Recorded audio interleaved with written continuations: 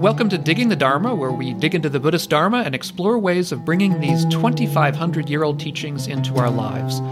I'm Doug Smith of Doug's Dharma on YouTube and the Online Dharma Institute. And I'm John Aaron, teacher at New York Insight Meditation Center and Space to Meditate, and an MBSR teacher and trainer. Well, hello, John. Good to see you. Wonderful time. This pre-Thanksgiving. So, Indeed. Post-election, pre-Thanksgiving.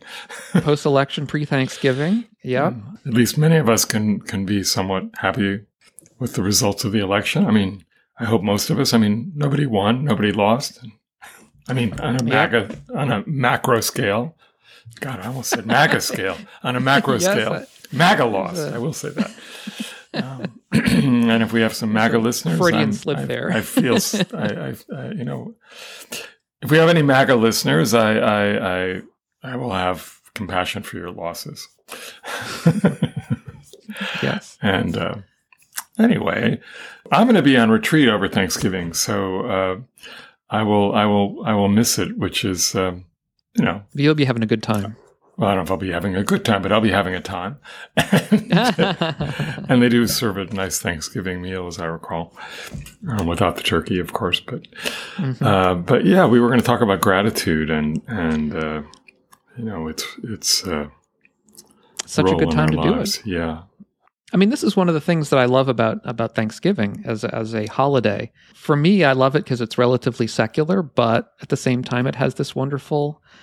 It's a good reason to celebrate, right? Celebrating gratitude, celebrating giving thanks for all the things that have happened to you and to those around you that are good during the year, and there's a lot. There's always a lot, really. Even in a bad year, there's always a lot.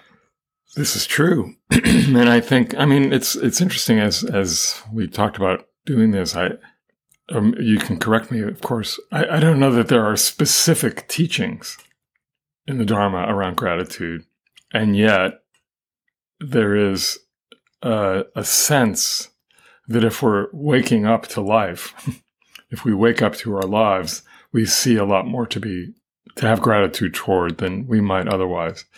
And, very often when I'm even guiding a meditation, I suggest that people receive each breath with gratitude, because after all, each breath is just another breath of life. And, that's a pretty good place to start. And then, expanding from there and just having gratitude for our ability to be aware, to be awake in ways that, many beings can't.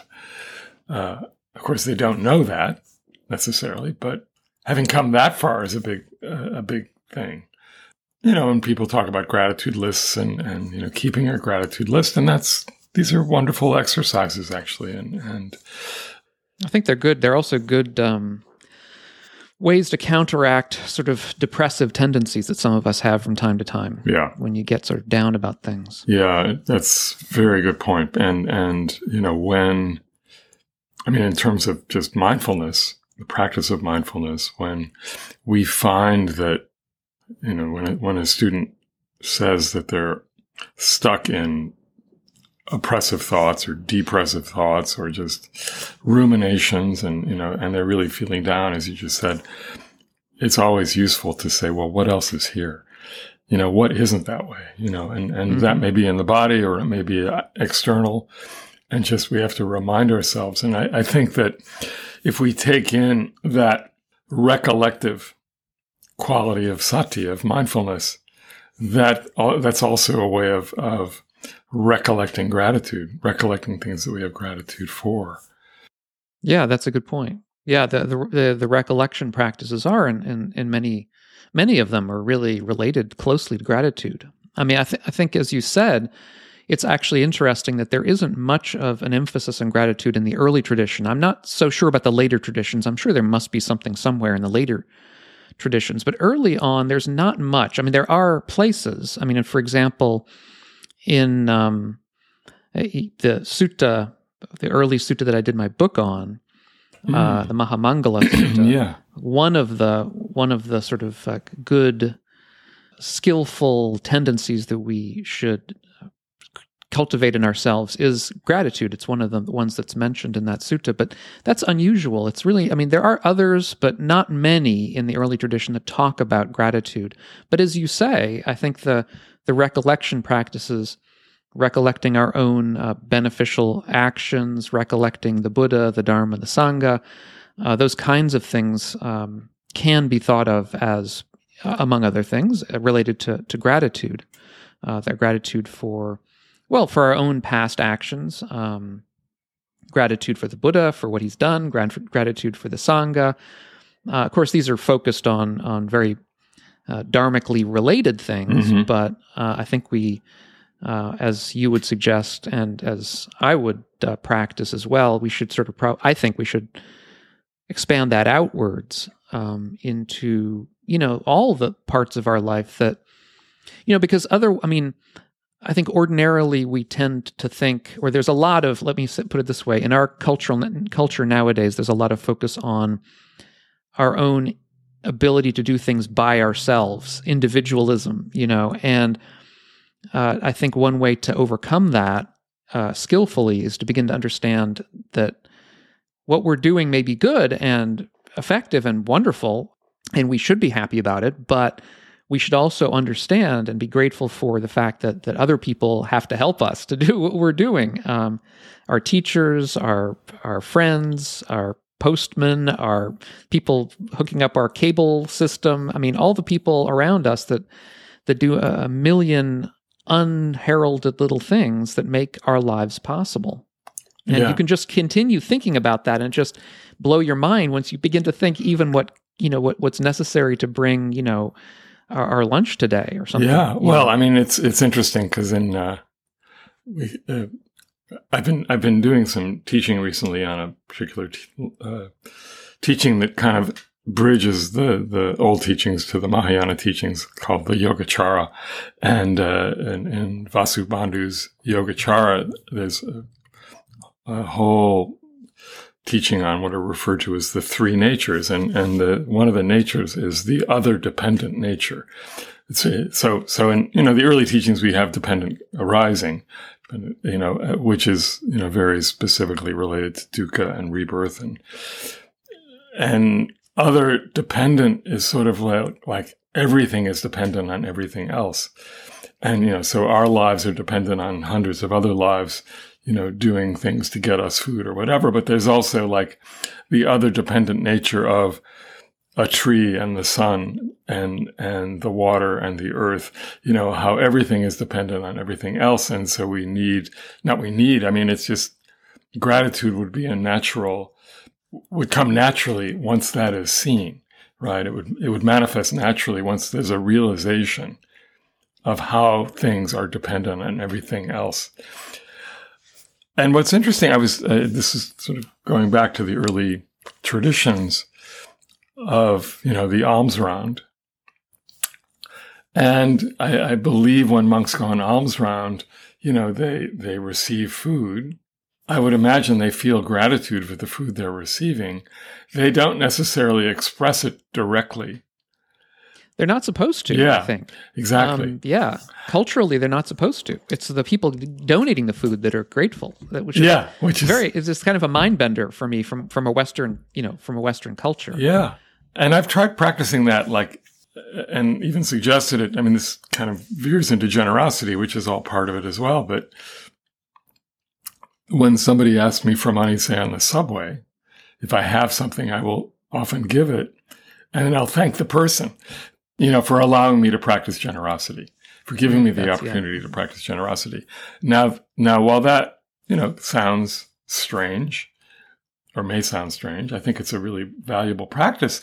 And if you take that into other areas of your life, especially around mindfulness and recognizing that we are practicing to free ourselves from delusion, to free ourselves from ill will and dukkha, every opportunity we have, every time dukkha arises in our experience, which is, fairly constant, these are all opportunities. It's like, so rather than trying to push this stuff away, it's like, oh, oh, thank you. Now I have another opportunity to practice, another opportunity to free myself from dukkha, and know that experience and know that shift in relation to it.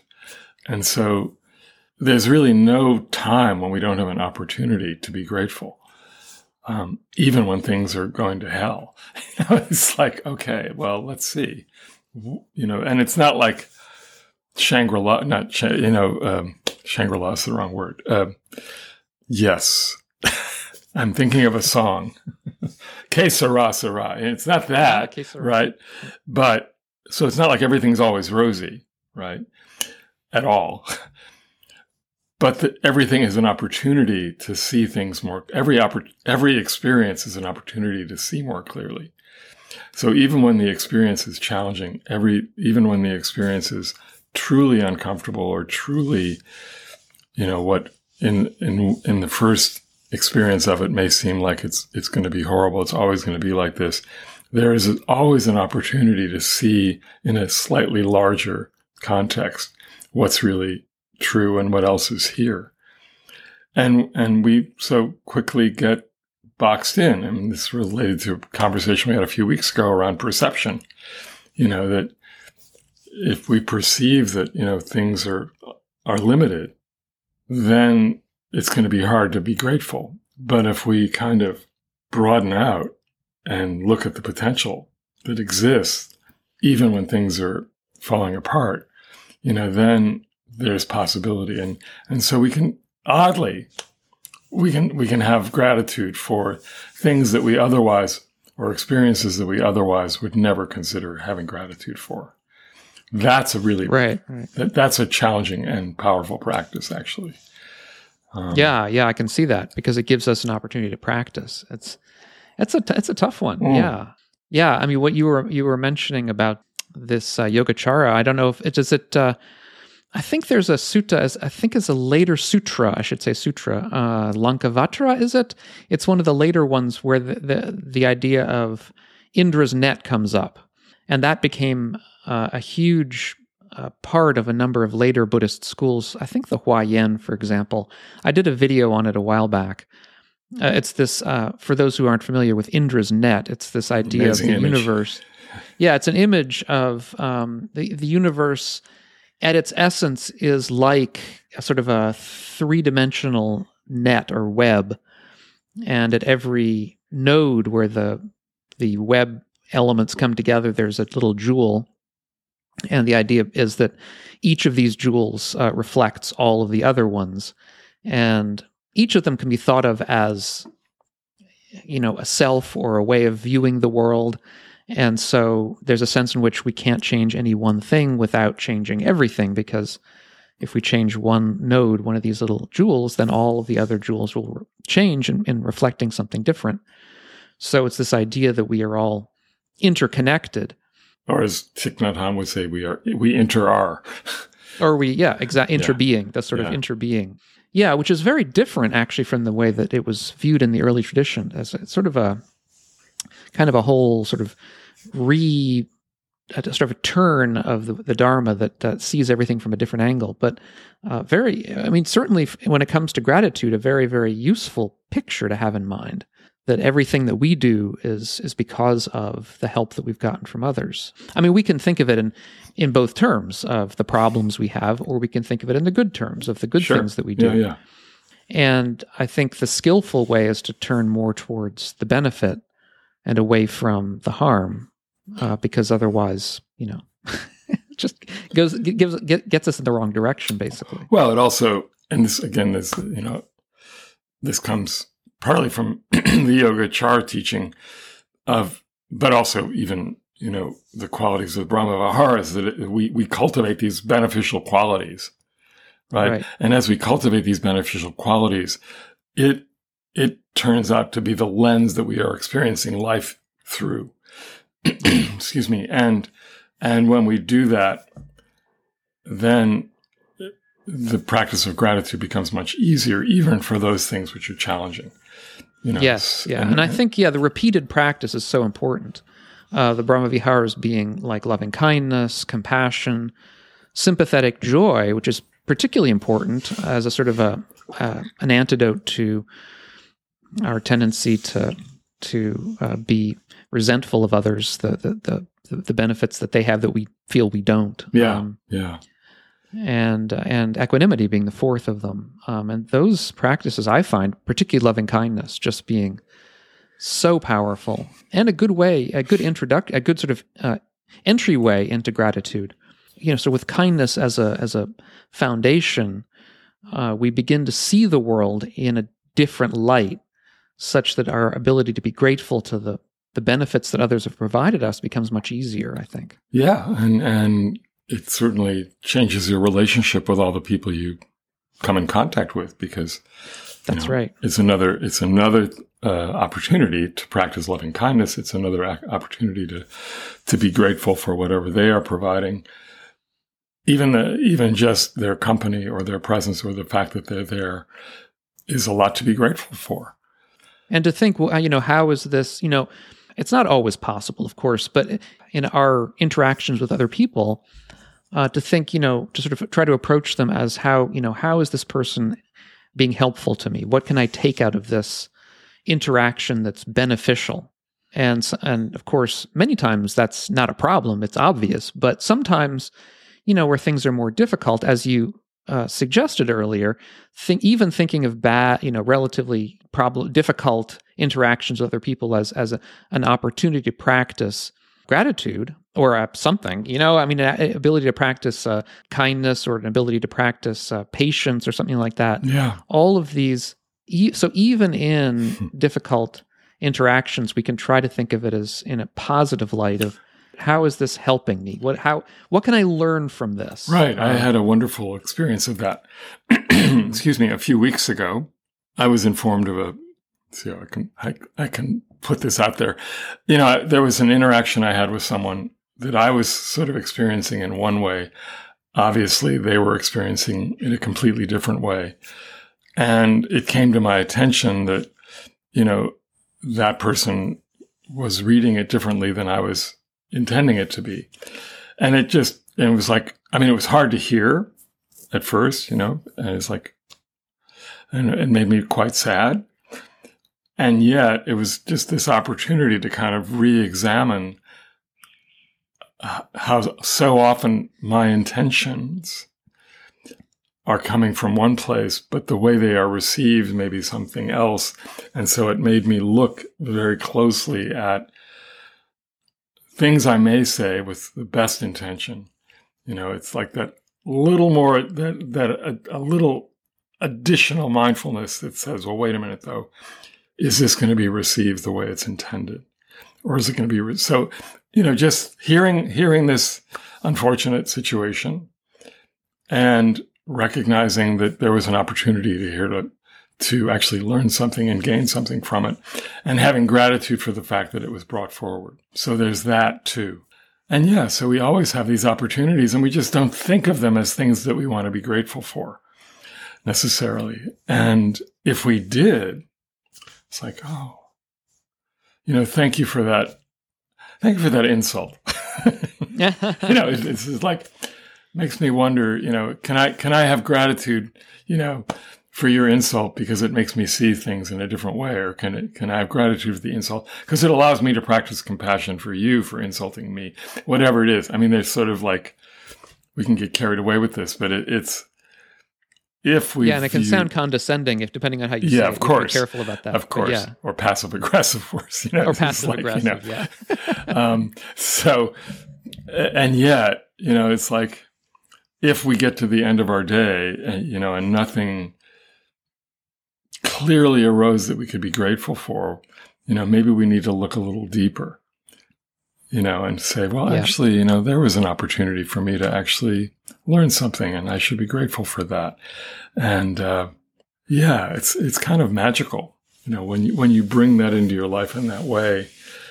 And I think people who haven't, I have to say this because I know that, there may be some people listening who are not familiar with these practices or are skeptical, and I understand. But all I can say is from my experience, when I started the practices of loving kindness, which I think is really an introduction, an entryway to all of this, it was kind of rote. You say these words, to yourself. Mm-hmm. I mean, depending on the practice, but there's one practice where you just repeat, like, may all beings be well, may all beings be happy, those kinds of things. Mm-hmm. And, you pick your own phrase if you'd like, may all beings be safe. And these things saying this may seem artificial at first. It may seem forced. You may not really believe it when you start. And I'm there with you. I understand because I was where that was me too. But I think if you keep up with it during meditation, I would suggest during formal meditation, I think you'll find that it begins to actually change the way you view things. I mean, I'm the reason I'm saying this is that I find these kinds of practices difficult. I mean, gratitude as one of them. Mm-hmm. Mm-hmm. I find it difficult. And yet I also know that if I continue practicing these, and when I make them part of my daily sit, if I'm doing meditation in the morning and I just include some of this, and I think it really does help. And I think it's the sort of thing that, like exercise over time, a little bit every day, mm-hmm. And you come back in a month or 2 months, you find, that subtly things have changed in the way that you can view things, view the world, absolutely. View others. Yeah, absolutely. And I think, in terms of that practice of loving kindness that you're referring to, my very first retreat was a loving kindness retreat. And I felt the same way, that it was like, I'm just saying these phrases. They don't really feel like they're coming from my heart at this moment. And yet it was like planting a little seed, and eventually that seed starts to blossom. But I also think that, as I was saying at the beginning, that if we from the very first moment that we are awake, literally awake in the morning, we can have gratitude for just the fact that here I am and awake, because that isn't always the case. It may not always be the case, and so it won't be the case. Yes. And so, here I am awake. Can I make the most of this day? I should be grateful that I'm awake. Can I make the most of what's about to happen next? And so then in meditation, if we can be grateful for each breath, not only because it keeps us alive, but it's actually reminds us to wake up at each moment. And, so we can have gratitude for that. And then whatever happens, it's like, oh, there's this, and now there's this. And, there's never ending opportunities for gratitude and for that practice. And what we'll discover, at least what I discovered, and it sounds like what you discovered, is that as we kind of bring that fully into our day-to-day life, it really does change one's attitude toward almost everything. Because we've awakened a certain part of our heart that may have been shut off before. So as we go into Thanksgiving, and I realize we have an international audience, so it may not be, and there are, there is, and in terms of the actual holiday itself, there could be, there's it has some negative connotations at times, but all that said, because of the timing of this show, it's really just about learning this practice of gratitude and using mindfulness as a reminder to just pay attention to all of it is good and all of it brings us joy and delight, and recognizing that every moment is an opportunity for that, I would say. And I do know, of course, that one of the things that we have gratitude for is coffee.